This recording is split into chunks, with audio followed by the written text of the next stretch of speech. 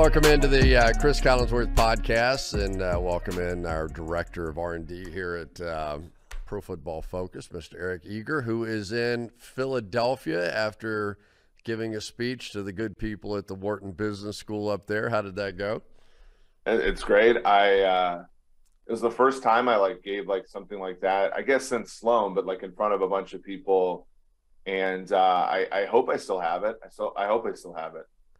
Professor Eric Eager. Do you miss it a little bit when you stand up in front of the room? You were a professor in college forever, and when you get back up there, you go, I kind of miss this.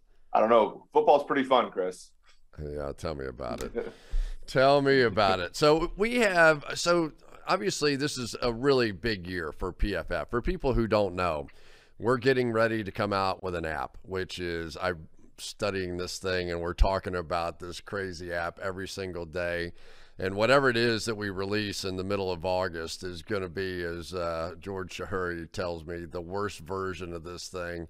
But even now, it's really exciting with the news feed that we're starting to put together, with the betting odds, with the fantasy all in one place.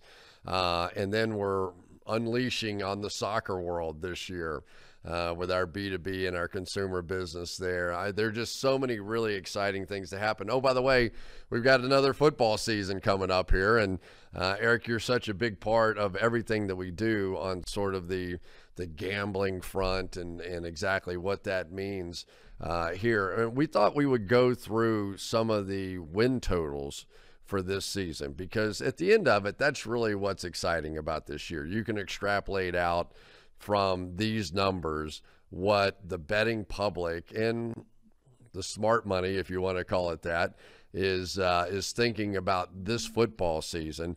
Is there anything that jumps off the screen at you as we begin this that we should be focused in on? Yeah, I mean, for me right now, the biggest thing that jumps off the page for the season is I don't know if I can bet an over in the AFC. As far as win totals are concerned, when you look across the conference, you have the AFC West, where every single team has a win total in the market that is at 8.5 or above, meaning everybody's 500 or better in that division, which is just really difficult, to think about, okay, which one of those teams is going to run away and get 10 or, to get 12, 13 victories. And then you look at the AFC East, and you have, three teams that had winning records last year, the Bills, the Dolphins, Patriots. And then, people are pretty bullish on the Jets, even though, they've not been good for some time. And then, the AFC North, there's a lot of uncertainty there with what's going to happen at the quarterback position for the Browns this year. But then you have the Ravens and obviously, your Bengals, the AFC reigning champions. And then you have a Pittsburgh Steelers team that had a winning record last year by the grace of God, I think. So, not to say, also that the Colts in the AFC South are a solid side to go along with the Titans, who were the 1 seed in the conference last year. So, for me to look and say, okay, I think there's maybe one team where I'm kind of like, oh, I think this team will exceed expectations. But for the most part, I think these teams are just going to beat each other up. All right. Let me go through at least one theory of mine for this football season. All right. I like to try things out on you before I say them on national television. In many ways, this is going to be the year of the wide receiver. We have never seen wide receivers given as much respect as we have in this current football season. So it's always about the quarterback, right? And you make a list of all the quarterback changes, and it's significant. It really is. Russell Wilson, Baker Mayfield, Matt Ryan, Carson Wentz, Trey Lance, Marcus Mariota, Drew Lock or Geno Smith, whoever ends up there, Deshaun Watson or Jacoby Brissett, whoever ends up there. That is a big number of quarterbacks on the move for this season, and that's going to grab the headline. But when you go, okay, what does Devontae Adams do with the Raiders, right? That is a big ticket item that we saw from the Raiders come out. Tyreek Hill, big ticket item, right? This is quarterback kind of money movement sort of thing that we're talking about. A.J. Brown, can those guys begin to move the needle on quarterbacks that were thought of as being second or third tier quarterbacks in Philadelphia, in Miami, in Las Vegas.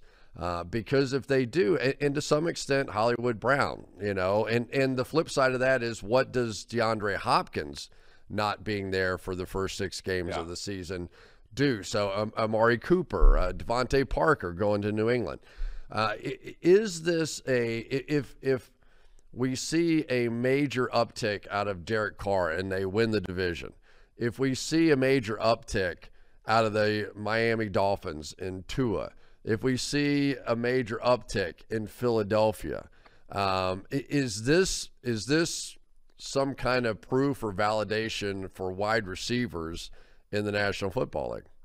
Well, I think it's been there, right? So since 2011, the new CBA, like the NFL has carved out a window for teams that don't have the great quarterback. They don't have, if you don't have Tom Brady, you don't have Peyton Manning, you don't have Drew Brees or now, Mahomes or somebody like that.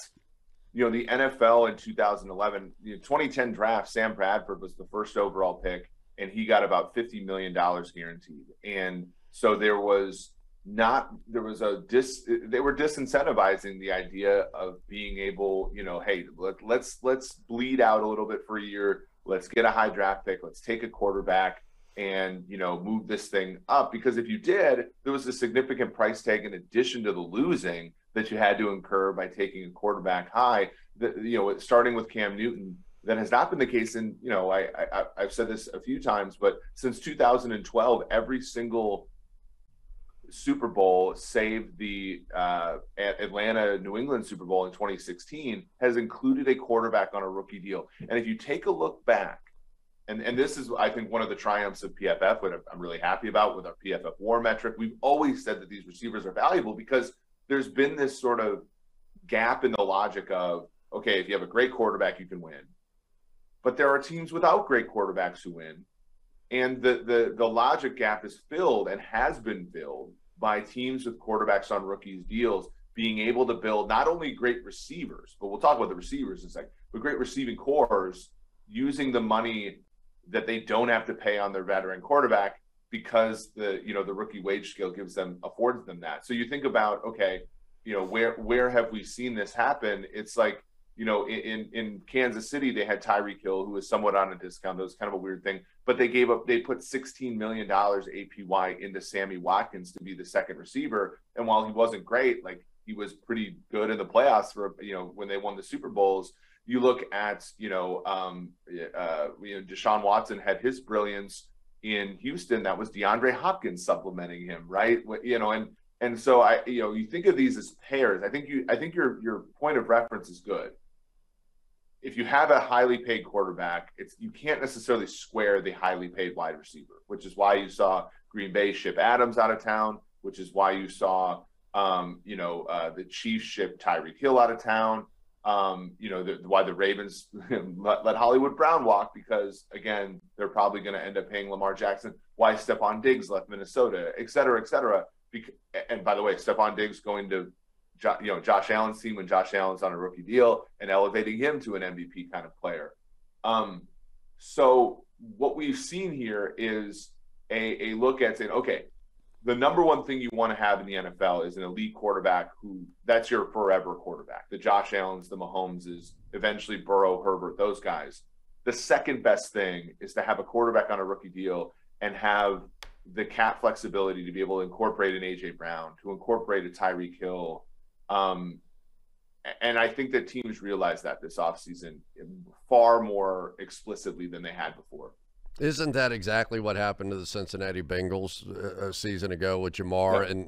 And all of a sudden, and as I look at the Bengals football team, I keep trying to go, why are they not well regarded, right? If anything, if Lyle Collins stays healthy, he's got a back issue or whatever right now. But if that offensive line was the huge weakness on that team that they very nearly overcame a season ago to win the Super Bowl, And now they're clearly better than what they were a year ago. They're still on rookie contracts with all these guys. Like, it's funny to me that they're almost dismissed as, okay, the Bengals had their 1 year run, but they're done. Like, I can't come up with the, yeah, that's why they're done theory, because Pittsburgh's changing quarterbacks. Cleveland's got an issue with the quarterback position. And one of the reasons that you like Tennessee and Indianapolis is they get 4 soft wins, or should. It didn't work out that way for Indy last year in Jacksonville, but they should have a great opportunity to go 4-0 against those lesser teams in their division. Yeah, absolutely. And I the thing with the Bengals is, like, we've seen this happen so often in the history of the league where, you know, my personal opinion on the Bengals is, like, they're going to get better this year, but maybe folks are not going to see the results necessarily right away. And, what I really like about the Bengals franchise, I think some people view this as a negative, but I do like the Bengals franchise's loyalty, because what you often see with these teams is, like, a really good pop-up year. And the Bengals, they had some, lucky breaks, the Dalvin Cook fumble in week 1. I think the Chiefs mismanaged that game in week 17, so on and so forth. Like, they're probably a 10-7 team, easy schedule, and then they get in the playoffs and they get hot, and everybody's like, oh, okay, this is who the Bengals are. And, like, the history of teams like that is just that they regress the second year. So I think everybody's sort of looking at that and saying, okay, this team's going to get worse. I don't believe that. I think this team's going to get fundamentally better, but I don't know if you're going to have the same results. And, like, as somebody who goes to Bengals games, because I really do enjoy watching them play, I just look at this last 8 games for them, where you're going at Steelers, at Titans, Chiefs at home, Browns with Watson likely at home, at Bucks, at Patriots, home to Bills, and then Ravens at home.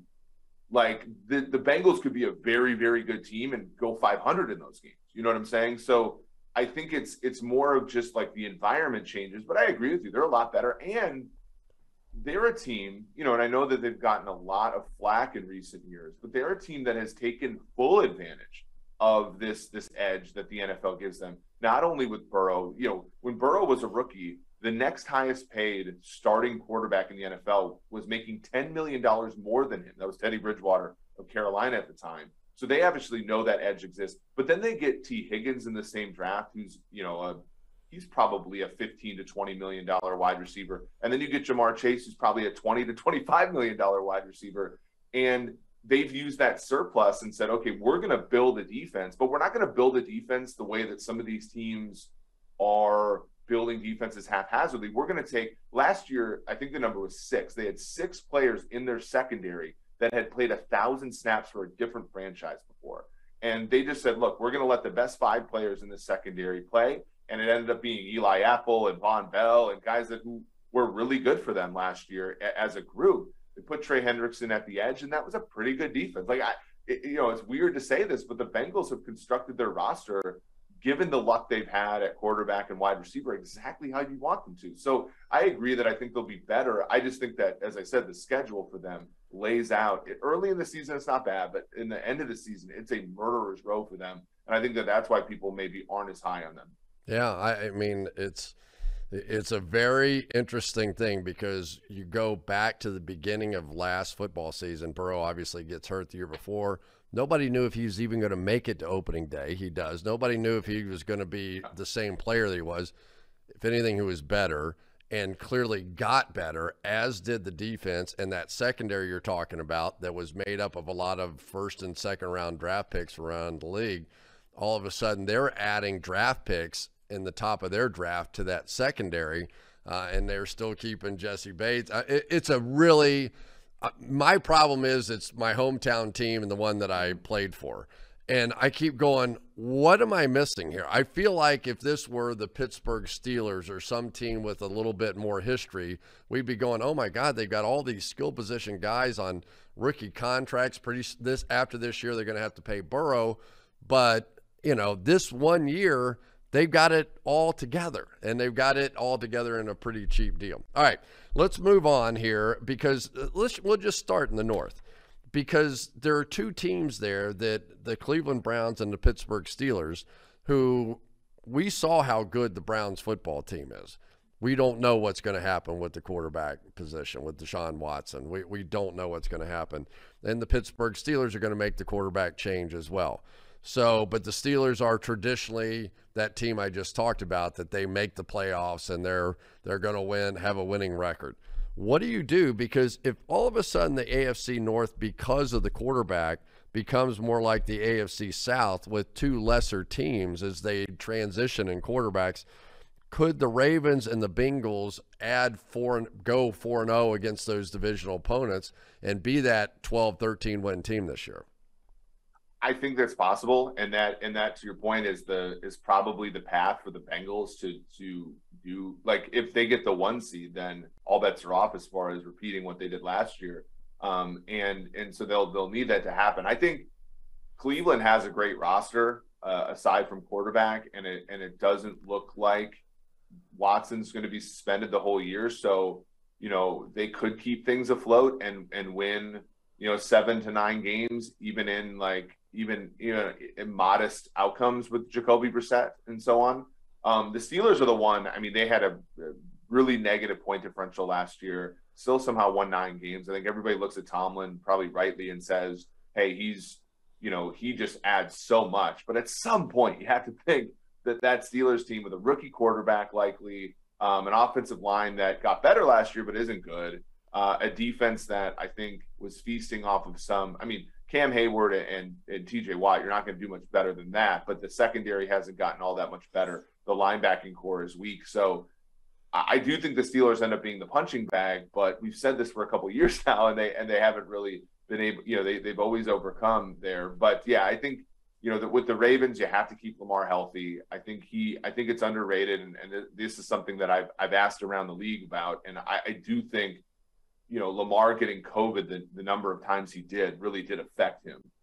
So you had the injury to his foot or the ankle, and also you had just like the symptoms of COVID-19 that I think really hampered him. If he gets back to form, the tight ends that they drafted, the one they already have in Andrews, offensive line gets better with Stanley getting back. The defense, they've really stocked up on this season. I think that the Ravens and Bengals are going to be a formidable pair in that division.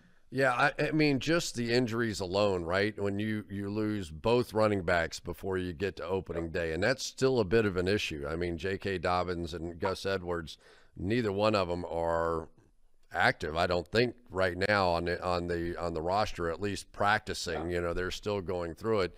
And then you've got your two cornerbacks that were great players, and Marcus Peters and Marlon Humphrey, ACL and a pectoral tear there as well. And so to me, that team, they're 8-3, I think, when they were the 1 seed in the AFC at one point. And knocked off Kansas City. We did that game. Their offensive line also allowed 57 sacks. Ronnie Stanley went out early in the season for that football team. They draft a center, and no Hollywood Brown. So I guess the question is, does it make a difference if Lamar has that top flight receiver or not, because they're going to be run, play action, man-to-man coverage? Can Rashad Bateman and Mark Andrews do enough against those kinds of looks to not really change or impact this offense? Yeah, so just to your point, the 4 top cap hits for the Ravens this year are Lamar Jackson, who missed time last year, Ronnie Stanley, who missed the whole season, Marcus Peters, who missed the whole season, and Marlon Humphrey, who, after he got hurt against Pittsburgh, the Ravens didn't win again. So, that's, carry the 2. That's $70 million of cap space that is you're not getting anything out of for a lot of the season. So, the thing with Lamar Jackson, and I've done some studies on this with the tracking data and everything, the thing with Lamar is that linebackers don't move against him.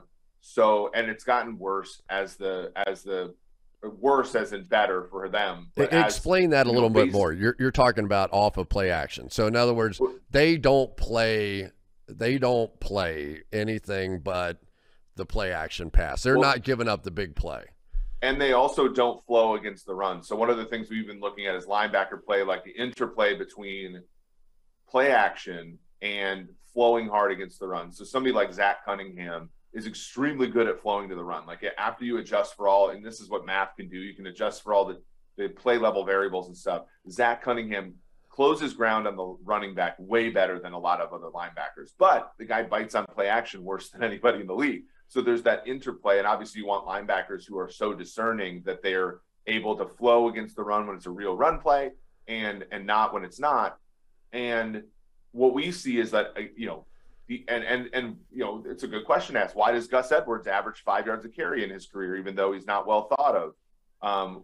J.K. Dobbins was a top 10 player in the NFL the last 3 years. Well, over the last 3 years, his yards before contact per carry is one of the best in football. Saying Gus Edwards is top 20. Lamar Jackson's first, right? So what we like, that running game, just by virtue of what it is, causes defenses to just like, they're in mud a little bit, right? And so I think that the hard part is, okay, then how do you take advantage of that in the passing game? And they certainly did with Andrews. I mean, Andrews emerged last year from a player who I thought was very much a like, oh, this offense just schemes him a bunch of layups, to a guy who's, I think, a superstar tight end. I think he had the most wins above replacement among tight ends during the regular season. I think Kelsey caught him by his playoff performances. But Andrews is a great player that there's a lot of feel, right? When linebackers aren't moving, right, you kind of have to like be a better field player. And I never thought like he and Hollywood Brown kind of had that connection. Rashad Bateman's got to have that with Lamar, because otherwise, like they just lack talent on the outside. And sometimes, and Lamar's fantastic. Again, when you average 3 yards per carry before contact on design runs and 6 yards per carry before contact on all runs as a quarterback, that's almost as good. It's not almost as good as passing, but it's a good second thing to passing. But you need sometimes just to be able to go 3-step drop on 3rd down and 5 and hit a wide receiver, in space. And like Bateman's got to be that for Lamar Jackson. If he is, I think that this team's going to be really hard to beat. Yeah, the other one that really is of interest to me, the Pittsburgh Steelers, their over-under is 7. Is that right? Yep. 7 wins. And it's almost impossible for me to say out of 17 games, the Pittsburgh Steelers aren't going to win at least 8. They could even have a losing record and still win that bet. But there are a lot of things going against this football team, whether it's Mitch Trubisky or Kenny Pickett. That's a major change. They're going to Najee Harris, you assume, almost all the time. I mean, they're going to wear that poor kid out by the time that he gets finished. Defensively, they're a team that every year has finished like number 1 in sacks forever and ever and ever. But that's also implying that you can get teams into passing situations to unleash your pass rush. And if you're playing from behind, you don't get into those kinds of situations as many times. And this is also a team, to your point, that's allowing 5 yards per carry against the run. So there are a lot of things that to me don't feel good about the Pittsburgh Steelers this year in a tough division. But it's not even humanly possible for me to take the Pittsburgh Steelers franchise, Mike Tomlin, the emblem on their helmet, and go, that team's going to finish with 6 wins this year. Yeah, I mean, this is a team that in a season where the Ravens won 14 games, won 8 games with, Mason Rudolph and Duck Hodges, you know what I'm saying? So, it's tough. I think Tomlin is one of those coaches, he's not a great 4th down decision maker. He's not particular. He's not a schemer, right? When he took over in Pittsburgh in 2007, Dick LeBeau was still the defensive coordinator. He was a Tampa 2 guy, and he let the guy run the 4-3, the Blitzburg kind of stuff. So he's not he's just a motivator that I really think, and I think Vrabel is that way. The coach of the year last year is on the Titans side, where you just kind of have to earmark that in for a little bit. Now, I don't know, man. I think that the talent level on this team is such that they're going to struggle. I think at the cornerback position, they lost Mike Hilton, obviously, to your Bengals. So that one, they had Cam Sutton there. Akello Witherspoon comes over from San Francisco to be their 3rd corner. Wallace is there on the outside as well. It's just not a great group, and there's not a lot of depth. And then at the linebacker position, I mean, I know Devin Bush is a top 10 pick, but he has not performed like one, especially since he got hurt. They bring Miles Jack over from Jacksonville, and it's like, I don't know if that doesn't remind me of the old Pittsburgh, linebackers that much. So I think all the fundamentals point towards Pittsburgh not being very good. But at the same time, like, there's Mike Tomlin, right? And this is one of the reasons why I don't think I can bet over on most teams in the AFC. But I think that with this one, I'm gonna refrain from losing money betting they're under, I think. Yeah. So you get one. Take one out of the AFC North, and we'll move on here. Which one bet do you like the most in that division? So the Bengals 22-1 is a great bet to win the Super Bowl. I think if they get in the tournament, it's just really hard for them. It's really hard for them for me to think that they're going to be an easy out. Obviously, I mean, last year they were 3-0 in the playoffs.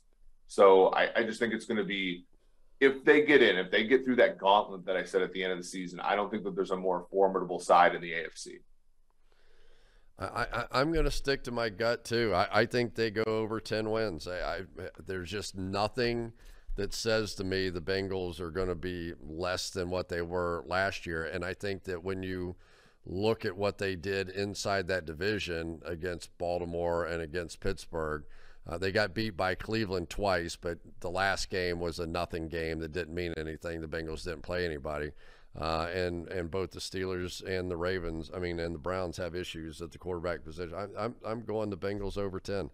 Okay, let's go on to the AFC South, which spending a lot of time here with Jacksonville these days because I'm getting ready for the Hall of Fame game. Yes. Is there a case to be made with Doug Peterson coming in there that there could be some upheaval here? Tennessee Titans had the best record in the AFC a season ago. Indianapolis Colts lose to Jacksonville in the last game and cost them a playoff spot. But those are the two teams that feel like they have the easiest path with Jacksonville and with Houston in their division. Yeah, I think that this is the Titans are always underrated, I think, for the same reason that the Steelers are, that their head coach is just like a force multiplier in ways that's hard to quantify. Like, Vrabel isn't a great fourth down decision maker, but he does good things he does good things like sort of just tactically. I mean, that team had, more injuries. They played more players on their roster than any team in NFL history last year. There's like 90-something guys or whatever that rotated through. Vrabel actually told us the number, whatever it was. Yeah, but they were the one seed in the AFC, and AFC that included the Bills, who they beat, and the Chiefs, who they throttled, in Nashville. So this is that's a team that, seller beware, I guess, if you're going to bet under on them or bet them not to win the division. But to me, in this marketplace, I think that there's two teams that I'm considering betting, and one is the Colts. I just have a ton of respect for not only Frank Reich, Matt Ryan, who I think I think we'll know pretty quickly in the season whether or not he's got it left in the tank. I think that there's a significant likelihood that he doesn't, but if he does, this team's going to be pretty good. They have great, George Lee, John Park, guys in the analytics department. You can tell when they play a game that they are trying to scrape away the edges and get, and win, which I think for some teams, you wonder if that's the case. So they're a team that I think are a lot like the Dallas Cowboys, where, if they win 12 games, we're all going to come back in December and look at each other and be like, oh yeah, we should have seen this coming. Like, this team's a house, why did we doubt this team? But much like the Cowboys, there are also, a couple things go wrong and this thing could go really wrong. You know what I'm saying? So I think that's kind of where I compare it. And then, so the team that might take advantage of it is Jacksonville, 7-1 to win the division. 6.5 is the only win total in the AFC I'll go over. It is Jacksonville. But I think there's a lot of different ways to bet this because, frankly, this team, nothing else matters except for two things. One, they're going to try to win this year because if you look at their salary cap next year, it's a mess, right? So they're trying to win this year. And that's actually an important thing when you're betting these markets. Are the Bears trying to win this year? I don't know, actually. I'm not saying they're not. I'm just saying I'm actually not sure. Jacksonville is very much trying to win this year. And it all depends on Trevor Lawrence. And if Trevor Lawrence ends up being the quarterback that everybody thought he could be, like this, 6.5 is not the like 6.5 is just the median, but like 7 wins is not really like a common outcome. I think there's a fat tail to this team where if Lawrence ends up winning, like playing good football with Doug Peterson and company, that team could win 9 or 10 games, and much like they did in 2017. So I think that one's the interesting one for me in this division. If they can hit on everything, it was interesting. The Christian Kirk deal was like, what? They paid how much for Christian Kirk? And yet, if you go back and you watch Trevor Lawrence's big plays, and there weren't a lot of them. There really weren't a season ago. 12 touchdowns, 17 interceptions.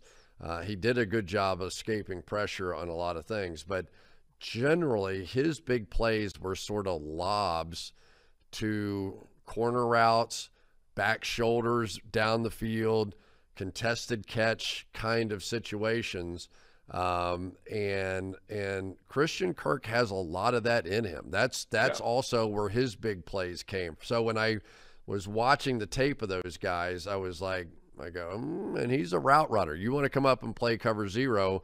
Now he is probably more of a slot kind of inside receiver kind of guy, but he led Arizona in receptions a season ago. And then the other guys have to hit, right? Zay Jones has to have a year. Marvin Jones in his 10th year or something like that has to have a year. Probably the guy who has to have a year more than anybody is Evan Ingram. Evan Ingram, you wrote the article about tight ends on their second contract, great athletes that become great players at the midpoint of their career sometimes. The swing vote for me on Jacksonville is, does Evan Ingram pop? Because he could. Athletically, he clearly could. And does Travis Etienne come back to looking like he did? And really, their other running back, James Robinson, can he play coming off the Achilles too? Yeah, and they have an offensive line that is, like, I would say, a bunch of okay players, which that's okay, right, as long as they stay healthy. But yeah, Ingram's a player like we see, like Eric Ebron, right? When he went with Andrew Luck, he gets a 10 touchdown season. You know what I mean? And when you're an athletic tight end and you're taken high, oftentimes the team is drafting you for your second team, unfortunately. And maybe that's the case with the Giants. I mean, the Giants, so much dysfunction last year that you question whether or not he was given a full shake. But in Jacksonville, you're playing for a guy like Doug Peterson, who was in Kansas City when Travis Kelce started to emerge. He was in Philadelphia with Zach Ertz, and then eventually Dallas Goedert, who's now a very fine player. So there's precedent there for him to be better. I think that the big thing for Jacksonville is you look at that receiving core and you say, okay, none of those guys are brilliant, but all of this is conditional on what Trevor Lawrence does. If Trevor Lawrence can't play, then none of it matters, right? None of it matters.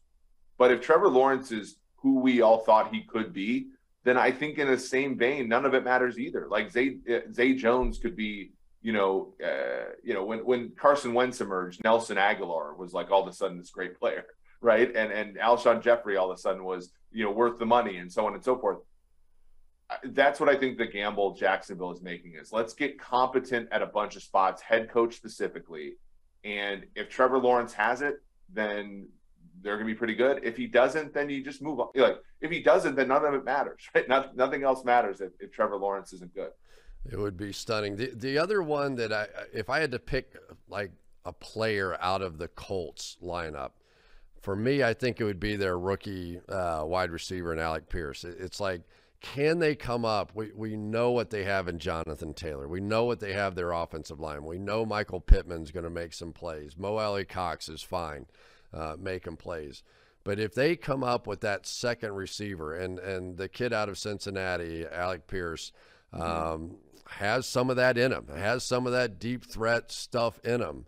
If they can just push the defense off of Jonathan Taylor, I feel like that's a team, that really has a chance to pop this year.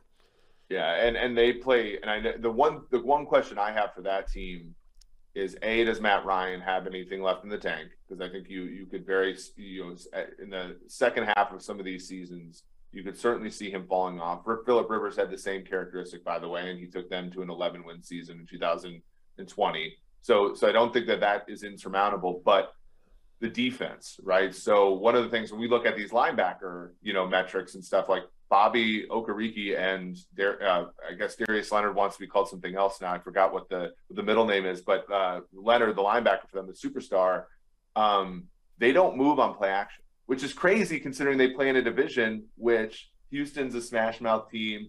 The Titans have probably the best running back in all of football, and they don't move. Like they were a very disciplined, very solid defense over the last 3-4 years. Not a lot of stars, but a very solid defense. And I thought Eberflus very much earned the head coaching job in Chicago by what he did there. Can they maintain that? Because I think if they get on the green defensively, Matt Ryan's going to be able to make enough plays on play action and even if he's not as good as we thought he was, he's going to be able to make enough plays to guys like Pittman, as you said, Alec Pierce, Ali Cox, guys like that. Jonathan Taylor's still in the prime of his career, and last year he averaged 9.5 yards a carry when the play was perfectly blocked, which is crazy to me, right? Like that kind of explosiveness. I think this team's going to be good as long as, again, some of the things that they've changed this offseason stay okay. And Matt Ryan is going to hit the easy ones, right? That's what they missed with Wentz last year when they schemed up and they were running the ball great. And then they had, it just happened in so many games where you just had somebody running wide open down the sideline and Wentz just missed them. He just missed them.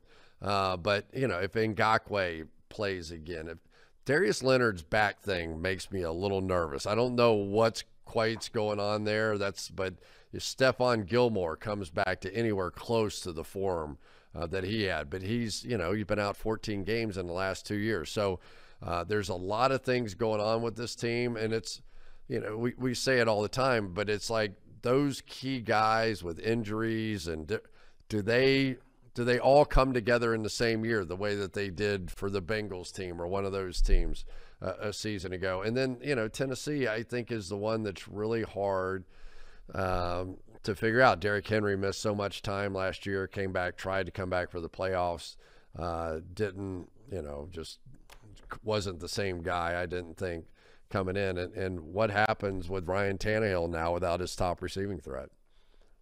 Yeah, Robert Woods is a wonderful player, I think, but I don't know if he can carry a receiving core. If Treylon Burks isn't what they thought he was, and they really haven't done well at tight end. I think they bring Austin Hooper in, who's okay, like a kind of a Jermaine Wiggins type, Brandon Myers type tight end in my opinion. But yeah, it's going to be tough for them defensively. I think Kevin Byard shows what great safety play can do. I think Jesse Bates does the same thing for Cincinnati.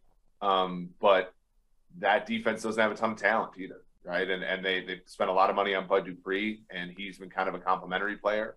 Landry, and Simmons are good, but again, they bought into Zach Cunningham, and I don't know if he is necessarily the linebacker you want, when he is a very good 2-down guy in a 3-down league. So it'll be interesting. I hate doubting Vrabel because I think that he does just get a lot out of his team, but we'll see how it ends up going. Vrabel, Tomlin, Belichick, a lot of the guys that you talk about are very, whether they go for it on 4th down, they don't, whatever, but they're very hands-on coaches. They get their hands on players, Tomlin a lot with the secondary and a lot with the receivers. Vrabel with the defensive edge players, and he's out there practicing. Belichick in the weeds with all these guys and those coaches. And I think it's underestimated how some coaches just make their players better. They're just improved. Belichick, you see it time after time. Guys win with him or have great years with him, go somewhere else, and ultimately come back to him. And I think that's part of it. Yeah, I think a big edge in the NFL over the next few years is going to be gained by the teams that can robustly and repeatedly develop players. We're kind of in a potato chip league right now where you draft guys, spend 4 years on your roster, and they move on. And they kind of let Jesus take the wheel on development. And I think that there's some incentive to do it that way. But I think teams that can actually develop players, make players better as they progress throughout their rookie contract and even later on, those teams I think have an edge that maybe we don't recognize. Yeah.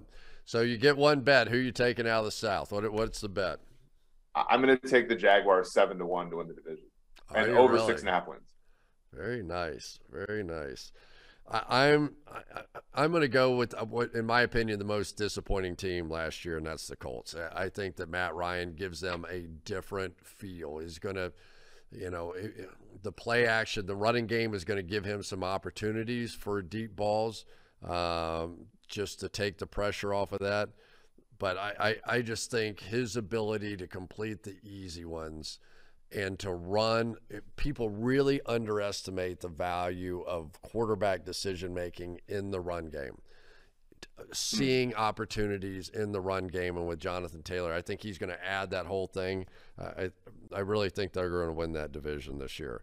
Let's jump over to the East. The Buffalo Bills, such an overwhelming favorite, almost unfairly in some ways. I'm like, the AFC is just so tough right now, and to make anybody an overwhelming favorite to go to and win a Super Bowl, I wouldn't bet them, just not out of any disrespect to the Buffalo Bills. I just think the parity in the AFC this year means that we're going to be surprised again like we were with the Bengals last year.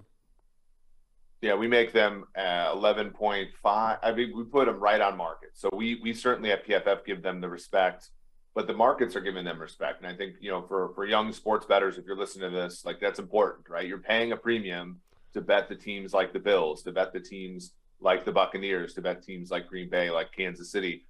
You have to find different ways to bet those teams because the marketplace is giving them the respect that I think that they deserve.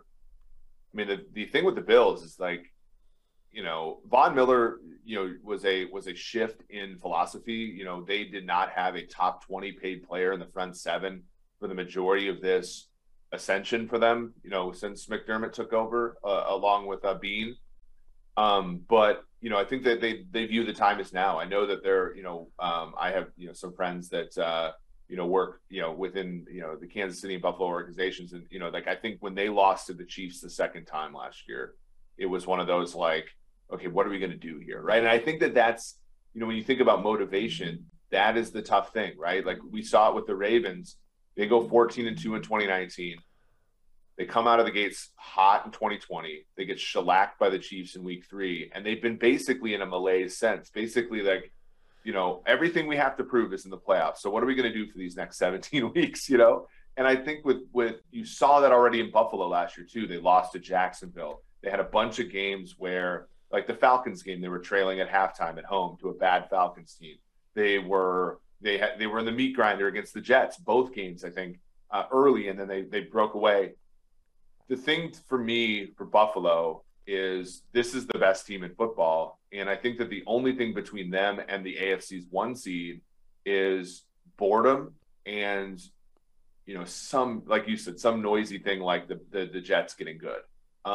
But this team, like, make no mistake, this is the best team in the league, and they've done a lot of things that you look at and I admire. So I'm looking forward to seeing this team compete this year. I think they will be the best team in the league to start the season. I completely 100% agree with that. I don't know that they will be by the end of the year. And one of the things that I saw a season ago was the power of being in a great division and slugging your way through that division to make it to the Super Bowl. Of course, the NFC West produced the Rams and the 49ers, who played right down to the wire for who goes to the Super Bowl there. And the Bengals come out of a tough North division. So by the time that the Chiefs, Chargers, Raiders, and Broncos end up beating each other up in the West, whoever comes out of that, and it may be multiple teams that come out of the West, I think they're going to be the best team in football. I think they will be the best teams in football, more so than what comes out of the AFC East, unless the Miami Dolphins do what I think they're going to do. If the Miami Dolphins can make that offense work. And the offense being the outside zone, the play action, if Tua can take those 4 receivers really, and make it work. Tyreek Hill and Jalen Waddle are going to be as fast as anybody puts on the field. Cedric Wilson's a really solid player for the Cowboys for a long time, and Gesicki can make plays over there. And you've improved the system. You've improved the wide receivers greatly. You've improved the offensive line greatly. If Armstead can play and Connor Williams plays up to his standards, plus now the other guys are, you pick out of the 5, 3 of them instead of all 5 of them up front. And we know they can play on the defensive side of the ball. I look at the and I like the fact that Teddy Bridgewater's sitting there as a backup quarterback as well. Anything can happen at the quarterback position. I just don't know how long it'll take Mike McDaniel to get that offense implemented, but I don't think the way it was in Green Bay, or that, it took Aaron Rodgers a year to sort of buy into it. I can't imagine Tua fighting it all, because that offense should fit him. He should be Jimmy Garoppolo 2.0 inside that offense. It should work. Yeah, I think that the real question is how much of Shanahan's brilliance is Shanahan. So when we look at, we do this technique called, principal component analysis, but also, some, basically like data wrangling. We look, and Shanahan is like a few standard deviations more unique than any other offense in football. Meaning, like, when you if you put all the offenses in a cloud based upon their data, they stand out more than anybody ever. And so the question becomes, does that transfer to Miami? Because if it does, I think that this is going to be a successful year for Tua. Because here's a stat that I think is crazy. So as you know, Chris, we do big time throws and turnover-worthy plays. And that's kind of like the PFF version of touchdowns to interceptions, right? And Jimmy Garoppolo in the 10 to 19 area last year, like the most valuable area of football, 10 to 19. Two big-time throws, 15 turnover-worthy plays. But the San Francisco 49ers, when Garoppolo threw those passes, he had over a 107 passer rating. So somehow Shanahan's taking that nonsense and making efficient offense out of it. Conversely, Tua Tagovailoa last year, kind of the same thing. 2 big-time throws, 9 turnover-worthy plays in the 10 to 19 area, but his passer rating on those plays was just 68.6, meaning like he kind of was the same fundamentally as Jimmy G in that intermediate part of the field, but the Dolphins offense was not able to sort of manufacture anything out of that. So, I think, Tua Tagovailoa, top 5 pick, we probably assumed prior that he's better than Jimmy G if he hits his ceiling. So if he improves, right, he improves on the 2 to 9 ratio there, and the offense can generate the value that it generated in San Francisco, this offense is going to be great, and this is going to be a contender in the AFC. Like, those are big ifs. Yeah, and the problem is that McDaniel's, that's the positive spin to put on the Dolphins. Yeah, McDaniel's never been the play caller either. And if correct, that's a big thing, by the way. And I'm not trying. There's a ton of coaches: Kevin O'Connell, McDaniel. I even think Josh McDaniels is another one where, like, look, this is free advice. If I was advising head coaches, even like I think a lot of head coaches in the league become head coaches even when they don't call plays. So like I think the knock on Eric Bieniemy has always been he never called plays, and Brad Childress for Minnesota was that way too with Andy Reid, and so was Doug Peterson. So there have been various levels of success. If I was a new head coach, I would also not, and I had never called plays before, I would just not call plays, because you're learning 2 different skills at the same time while trying to run a billion-dollar football team. That is where I see some of the leaks in like the Dolphins, which is like this guy's trying to learn how to be a head coach and call plays for the first time. And I just have an immense amount of like respect for what that must be like and how hard it is. Well, and plus it takes, as a play caller, and I've talked to Shanahan, both Shanahans, dad and son, about this. It takes the discipline to not watch the play that's currently happening. Like, you have to watch how the defense is reacting to the play that is currently happening, which is being called to set up something bigger than what you just called. Like, is that safety reacting? Are those linebackers flying across? You know, those are the things that make great play callers. And I've called plays a little bit even at the high school football level and even at the Pee-wee football level. Man, it's harder than you think. It is, because you basically have to have the next play in mind while that play is running and interpret the information that came out of that prior play and be willing to change your mind or confirm it, or, you know, it's a lot. It is a lot. And if you've got a veteran quarterback, okay, let's turn it over to him at the line of scrimmage and let's go. They don't have either. They don't have either in Miami. It's important to realize, and you know, both of us have played football. Obviously, you at a much higher level. The football is driven by there's a great deal of what makes football players and football coaches great, which is the belief in yourself, right? And there's like a arrogance is maybe the wrong word, but there's just like ego can take, like, you have to believe in yourself, right? And so when these guys get to the top of the ranks, they're trying to prove something to somebody, right? And like I said, like, I think Eric Bieniemy, for example, has been, everybody's used the trope that, like, oh, he hasn't called plays, right? And so how the heck can he be a great coach if he hasn't called plays? And we're just like, well, sure, but like, the last thing, if I was Eric Bieniemy, for example, and I took a head coaching job, would be to call plays, right? Because you're trying to learn how to run this football team. And, you know, and the problem is like the great ones, Reed, McVay, Shanahan, you'd even go down to like Belichick. McDermott doesn't call plays for Buffalo. I mean, funny. Like, but like the great ones can do both. But like, do you really want to compete with the great ones right away when you haven't done either? Yeah, because you may not get another chance. Right. All right, give me your one bet out of the East. Who do you like? What would be your top bet there? So I like Miami under.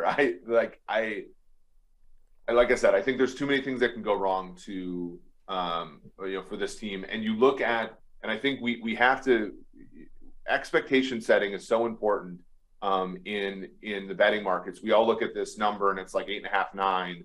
And everybody's like, oh, they won 9 games last year. So you don't think that they'll improve when they have Tyreek Hill and a better coach and all this stuff. And when you look at this team, they actually, if you look at points for and against, they had a negative point differential, which corresponded to like 7.6 wins if you actually just use point differential. So they have to improve just to go over this, which I think they have, but I don't know if they've done enough. And when you look at their wins in the second half of the season, you're looking at Houston, Baltimore, who was coming off of an overtime game, and then they had to play on Thursday Night Football, the Jets, the Panthers, the Giants, the Jets, the Saints with Ian Book, and then a Patriots team that like were trying, but they were already in the playoffs in week 18. So I think that we have to think of last year's Dolphins as more of like a 7-win team and then adjust from there, and which I think makes 8.5, 9.5 wins a tougher climb than people believe. No, I hear you. Plus, you've got Mac Jones, who, without question, I thought was the best of the rookie quarterbacks that came out and the least talked about in many ways, you know, in that division as well. I'm going to go the opposite of that. I'm going to go. I think that Miami Dolphins have put together a group of skill position players and an offensive line now that won't destroy them and still maintain what they did on the defensive side of the ball. So I'm going to take, very rarely would I go directly against you, but maybe it's because they used to be my favorite team when I was growing up. So that has something to do with it. Got the Bengals, I got the Dolphins. I'm going back to the future. Come back in 1 second, and we're going to knock out the division that really matters in my mind, and that's the AFC West. This is going to be a train killer. All right, back in the Western and Southern studios here, and we always think Western and Southern, they have a lot to do with paying all the brilliant people like Eric Eager here to figure out what the math means when it comes to football. And now we are off to the final division in the AFC, and that being the AFC West. And in my mind, this may well pick the Super Bowl champion this year. I love the teams that are going to go beat each other up here and just harden themselves And I can make a legitimate case that any one of these teams in this division will win this division. Right off the bat, you have to talk about the Kansas City Chiefs, right? I mean, they've just been too consistent, too good at coach and quarterback to not start with the Kansas City Chiefs. But they don't feel like the dominant pick to me in this division anymore. Yeah, I mean, I think they had a heart-to-heart this offseason, right? I mean, 2018, they find out they have a great quarterback, so they buy in, significantly. They go Frank Clark and Sammy Watkins, and to go with Tyreek Hill and Travis Kelce, and Chris Jones was a big, max deal kind of player, and they go all in. They win one Super Bowl. 2020 offseason, I think you remember, they were like $47 under the cap at one point, and so they before. Brady left the conference, right? We didn't know that Herbert and Burrow were going to be great. We didn't know Josh Allen was what he was. And so the Chiefs shoved all their chips in the middle to win the AFC. And then they did, right? And then that's left them kind of in cap difficulty over the last few years. Take a step back now, and the AFC is full of teams that are challenging them. And in the case of the Chargers and the Bengals, challenging them, and maybe the Dolphins, challenging them with quarterbacks on a rookie deal. So the Chiefs did take a step. I wouldn't necessarily say backwards this year, but they took a different step, right? They, trading Tyreek Hill and letting Tyrann Mathieu walk, and not paying Orlando Brown the top end deal. And by the way, if you want, on PFF.com, $40, 40% off, by the way. One of the interns in our R&D group showed why that was a good decision, the diminishing returns to brilliance and tackle play. I thought it was really good look into why, the Chiefs were right not to pay Orlando Brown. But they take a step back and say, look, we're going to play the long game. We're going to try to become the Patriots of this decade, of this 20 years. And I think a lot of people are like, okay, well, instead of having one really good wide receiver, you're trying to spread the risk out at the wide receiver position now with Valdez Scantling, Sky Moore, and Juju Smith-Schuster. Defensively, they drafted 4 defensive backs, in April's draft to try to spread out the risk there, as opposed to concentrating it all on Tyrann Mathieu. And anytime a team takes a philosophical shift in how they're trying to win, I think that the market is right to pull back a little bit. They haven't pulled back a lot, right? They're 10-1 to win the Super Bowl, which is, I think, tied for third in the NFL, but they're not the favorite for the first time in a while. Yeah, Mahomes is coming off some foot issues, and he even talks about that, he's having to go back and sort of retrain himself and some of the accuracy issues. And but you take Tyreek out, Travis Kelce is getting older. They've seemed to, this was a team that always seemed to win like the old Lakers. It was fast break. Let's see how fast we can make the game. We want to go up and down the field and make somebody try and match with us what's happening. And between the 2 deep and the 4 deep zones that they saw a season ago, and taking Tyreek's ability to catch and run with the ball underneath, it just doesn't feel. Now, I mean, there's good guys there. Juju's a good player. Or Cris, Valdez Scantling is a good player. McCole Hardman, Sky Moore, a rookie, but they're not Tyreek Hill. And is this just a different football team right now? And we saw what they did a season ago when teams were able to slow them down. And I can't imagine philosophically anybody's going to change their approach when they play Kansas City, at least until they prove they can do something differently. And can Mahomes and can Andy Reid win in that sort of 10-12 play drive scenario where they just have to keep hitting completions and making the run game work? Yeah, their team was first in the NFL in points per drive last year, but they had the fewest drives in the NFL. So that's exactly what you're saying. Like, the NFL forced them to be patient. And I know you had their game against Denver, right? When they were in that middle of that stretch where I think they had 3 straight home games. They won all 3, but they scored, I think, 19 against Dallas, 13 against Green Bay, and I think 23 in the game that you had with Denver. They eventually figured it out, right? They eventually figured it out. until the Bengals game when the Bengals dropped 8 and you know and sort of and in the first half of that game the Chiefs got every yard in front of them the whole half except for the final one when Tyreek got tackled at the 1 yard line to end the half. So for half a game they got stymied. And I think, you know, if I'm Andy Reid and I look at this and I say, okay, the best coaches tailor their scheme to their players. And Tyreek Hill is a deep threat player. He is an after the catch guy. And NFL teams made that almost impossible to do, right? If you looked at, you know, box count above expected and things like that, anything the Chiefs used in their tool set to try to get players out of the deep halves of the field didn't work. And so Tyreek Hill, his average depth of target last year dropped by 2.5 yards. His yards after the catch dropped by 1.5 yards. He dropped 23 passes the last 2 years because he's not like it sounds really stupid to say because he's one of the best receivers in the whole league, but he's not a natural receiver, right? He's more of like a deep threat guy, kind of a body catcher kind of guy. And so when you're throwing him bullets underneath, you're going to get, like you had in your game with the Bills, you're going to have a pick six every once in a while because he clanks the ball off his hands. And so it made a lot of sense for the Chiefs to say, okay, well, we're going to have to scratch and claw just to get 1% better at doing the things we've always done because the NFL is going to be, they're destined not to let us do that anymore. Why not just change who you are and make the NFL adapt? To me, it's one of the most intriguing teams to watch this year. They had the whole offseason to go, okay, we know how to do this, and we lose, Tyreek Hill in the process. So I literally can't wait to watch him play. I want to see what the offseason brought. The Denver Broncos with Russell Wilson, Nathaniel Hackett goes in as the offensive coordinator. You think of sort of the transition that they had to make in Green Bay with Aaron Rodgers up there. Well, Nathaniel Hackett's going to have to do the same thing with Russell Wilson. Russell Wilson is a great deep ball thrower. He has not been consistently a great sort of catch it, throw it over the middle, read it. That's not been the way he plays the game. He's a guy that wants to drop back 10 yards and move and keep plays alive.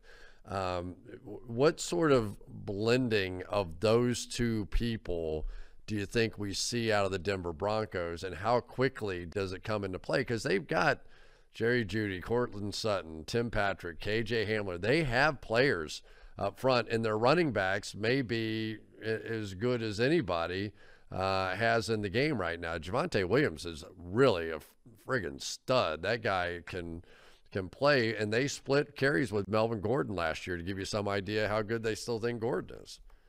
Yeah, Gordon actually has been kind of pretty underrated. That defense too has talent. I mean, you have Patrick Surtain, you have Simmons in the back end as well. You have Randy Gregory coming over from Dallas, who's a good football player.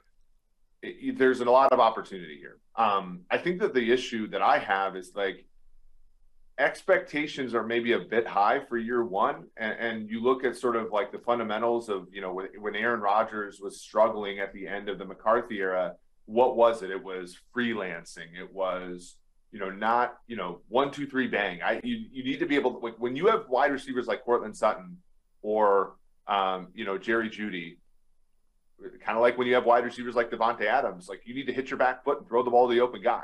And I think Rodgers at the end of his McCarthy era, 2018, 2.94 time to throw, right? So he's taken a lot of time in the pocket. He had 59 throwaways, which I still think is the PFF record. You come in, you get LaFleur in, right? You get Hackett in, right? Hackett now the head coach of the Broncos. 2019, it was 2.92 seconds to throw and 46 throwaways. Kind of the same thing. And in fact, his yards per attempt went down that year, even though they won 13 games. I think a lot of people, that was a lot of close wins, a good defense, an opportunistic defense. It wasn't until 2020 that his time to throw dropped to 2.68 seconds, threw the ball away only 38 times, 49 big-time throws. He started to really, trust the offense, right? And that was Rodgers. When you look at Russell Wilson, 2020, 3.03 seconds to throw, right? So not all that different. It was 2.8 or so last year, so it did get better. I think some of that was due to, like, he didn't trust his ability to hold the ball after he got injured, because early in the season, he was still holding it fairly voraciously.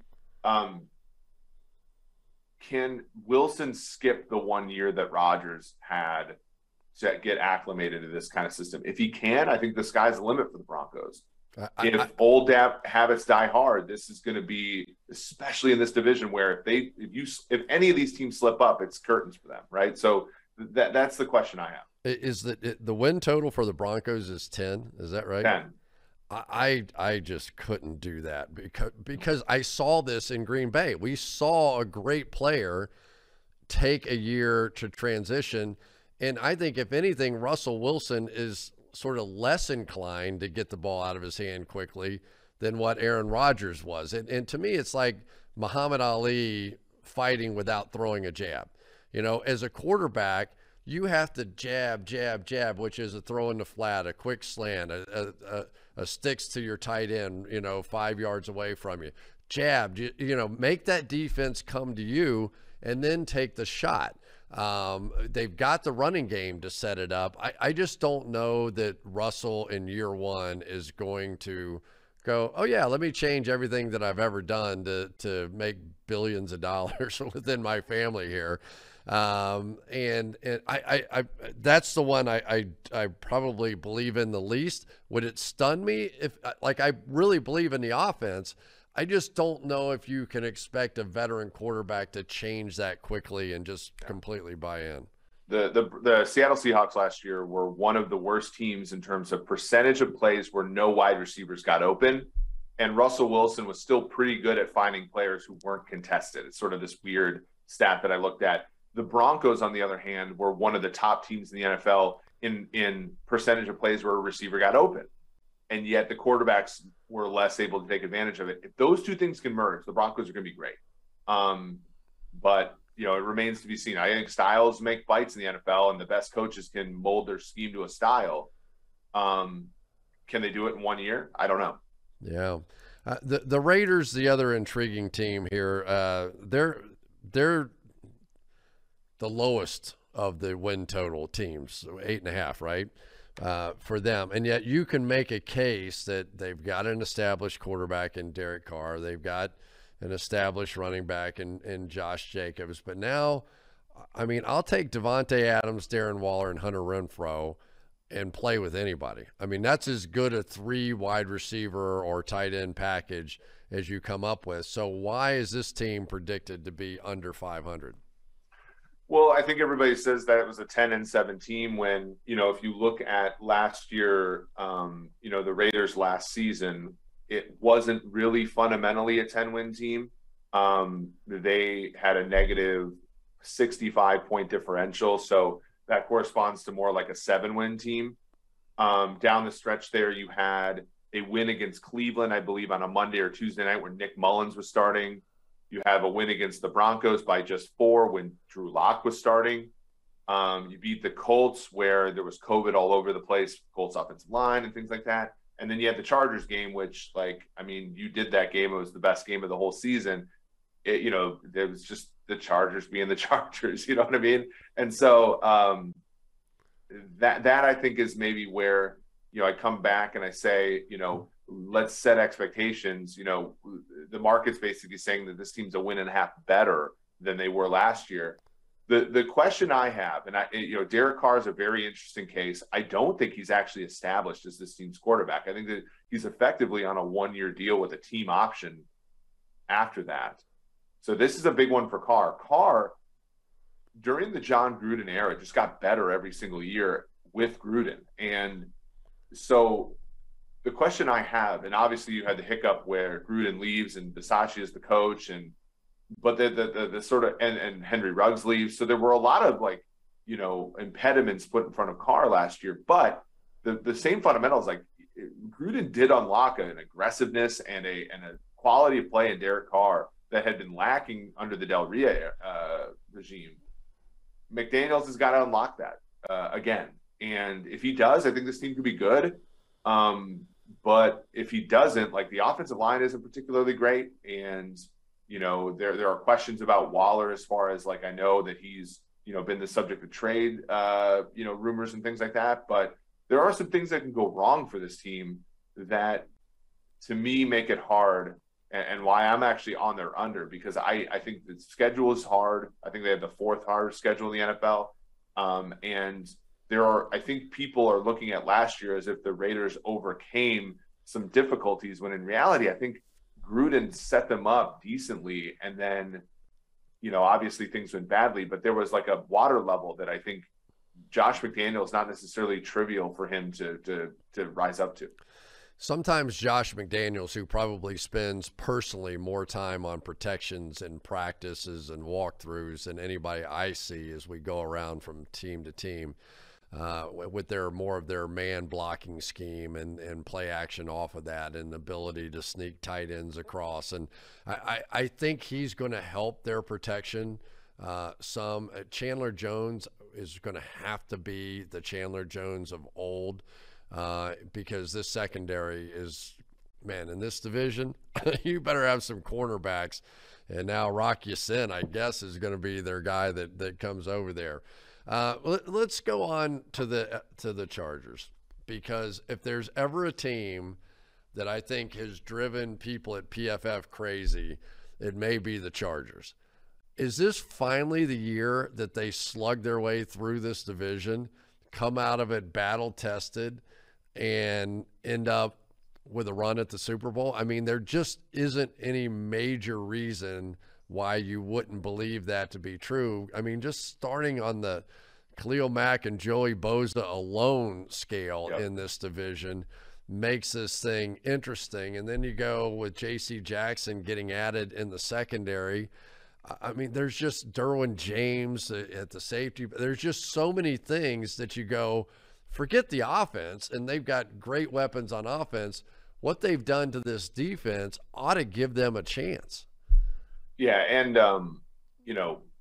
the prior Chargers kind of would have stopped there, right? Like they feel like, if you don't dig a little deeper, they kind of feel like the Washington football teams early in the Dan Snyder era, right, where they get Deion Sanders and Bruce Smith, and everybody's like, oh my gosh, this team's a Super Bowl team, and there's just too many weak links. But you look, it's the secondary guys that I feel like make me more bullish on the Chargers than I otherwise would be. And I'm holding on to a 4-1 ticket for them to win the AFC West, even though I am a Kansas City fan. Like, I got great value there. But it's Sebastian Joseph Day. It's Bryce Callahan playing the nickel. It's Zion Johnson in the draft to play guard on an offensive line that kind of was always like one piece away, right?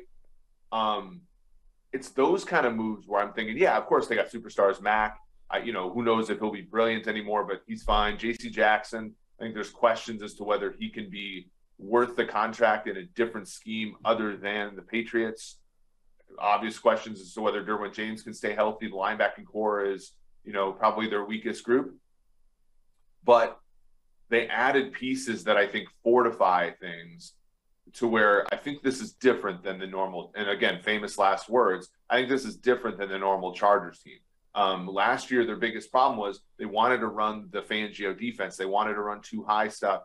And they just, like with Linval Joseph being older and the linebackers not being great players, they could not square it. And they lost games to Houston, and they lost obviously to the Vegas Raiders in the week 18 game. I think that Brandon Staley gets it. I think that, Justin Herbert gets it.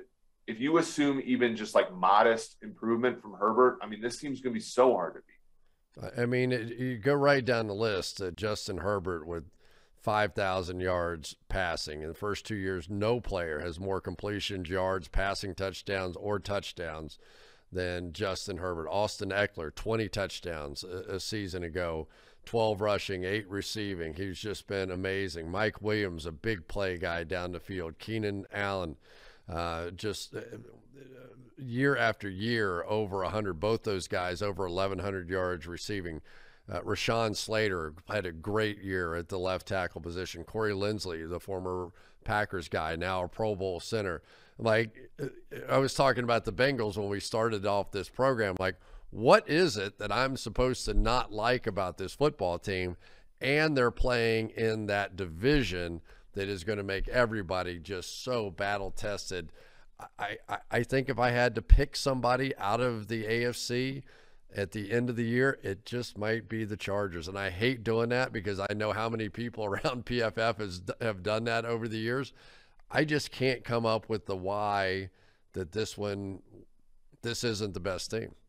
Well, I think that the biggest one would be like regression on the part of Herbert, right? Like if Herbert, and like I think all of us, that's the mistake we make, right? Like we make, when Carson Wentz was brilliant in year 2, like we all assume that it's just all up and up for every every player, and that's why the casinos in Vegas have bright lights, because not everything moves linearly, right? There are bumps in the road. Peyton Manning in 2001 had more interceptions than touchdowns, right? Like there are always these years that befuddle us, and I think Herbert was a player who did not have the most brilliant Oregon career after starting out great.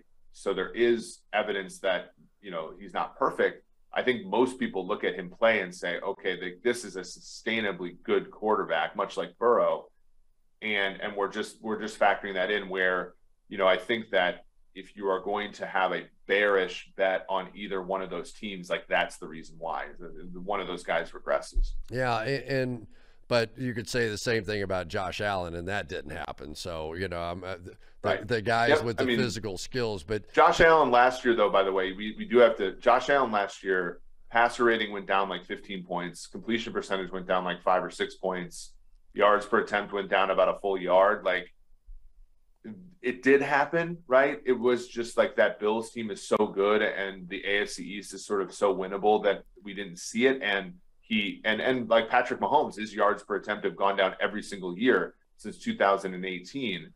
So that does happen. And I guess like the question I have is, is the rest of the team good enough for us not to notice? And I think in the case of Buffalo and for the most part Kansas City, that's been the case. I think for the Chargers, they're really making a bank on the fact that Herbert's going to stay the same, and then all these other players can come up and build from that. Yeah, I think for me, the bigger aberration other than Herbert was the defense being ranked 23rd. Now you add J.C. Jackson. Now you add Khalil Mack to go along with Joey Bosa. If they finish 23rd this year, there are going to be some people fired with that Chargers team. So I probably would not bet the over on the win total for the season. But I think much like the 49ers and the Rams a year ago, you're going to see better teams come out of this division. So it wouldn't surprise me at all if whoever it is that survives those 4 teams ends up winning or at least going to the Super Bowl out of the AFC. Eric, thank you so much. Who's your bet? Let me just finish up with that. Out of that division, what are you betting? I'm going to go Vegas under 8.5 wins. I'm not, I wrote about it on PFF.com. I'm not thrilled about it. Again, like these markets, if you're new to betting, like these markets are pretty well established at this point. You kind of have to wait for injuries and stuff now, unfortunately, to really get a big edge. But I think the Raiders under. I think among the teams that they are the weakest, and it's really hard for all 4 teams in the division to have a winning record. Yeah, I probably would do the same with the Denver Broncos. I'm not quite ready to buy in. That would be one incredible coaching job for them to get over 10 wins in this first year. I'd probably go under on that one. That was fun. All right, you'll make the bets. I won't make any of them, but God, I wish I could. I do kind of wish that I was allowed to do some of this stuff. I think it would be really fun. So look for the PFF app coming very, very soon, and we're going to keep having some fun. Eric, thanks, bud. Thanks for having me on, Chris.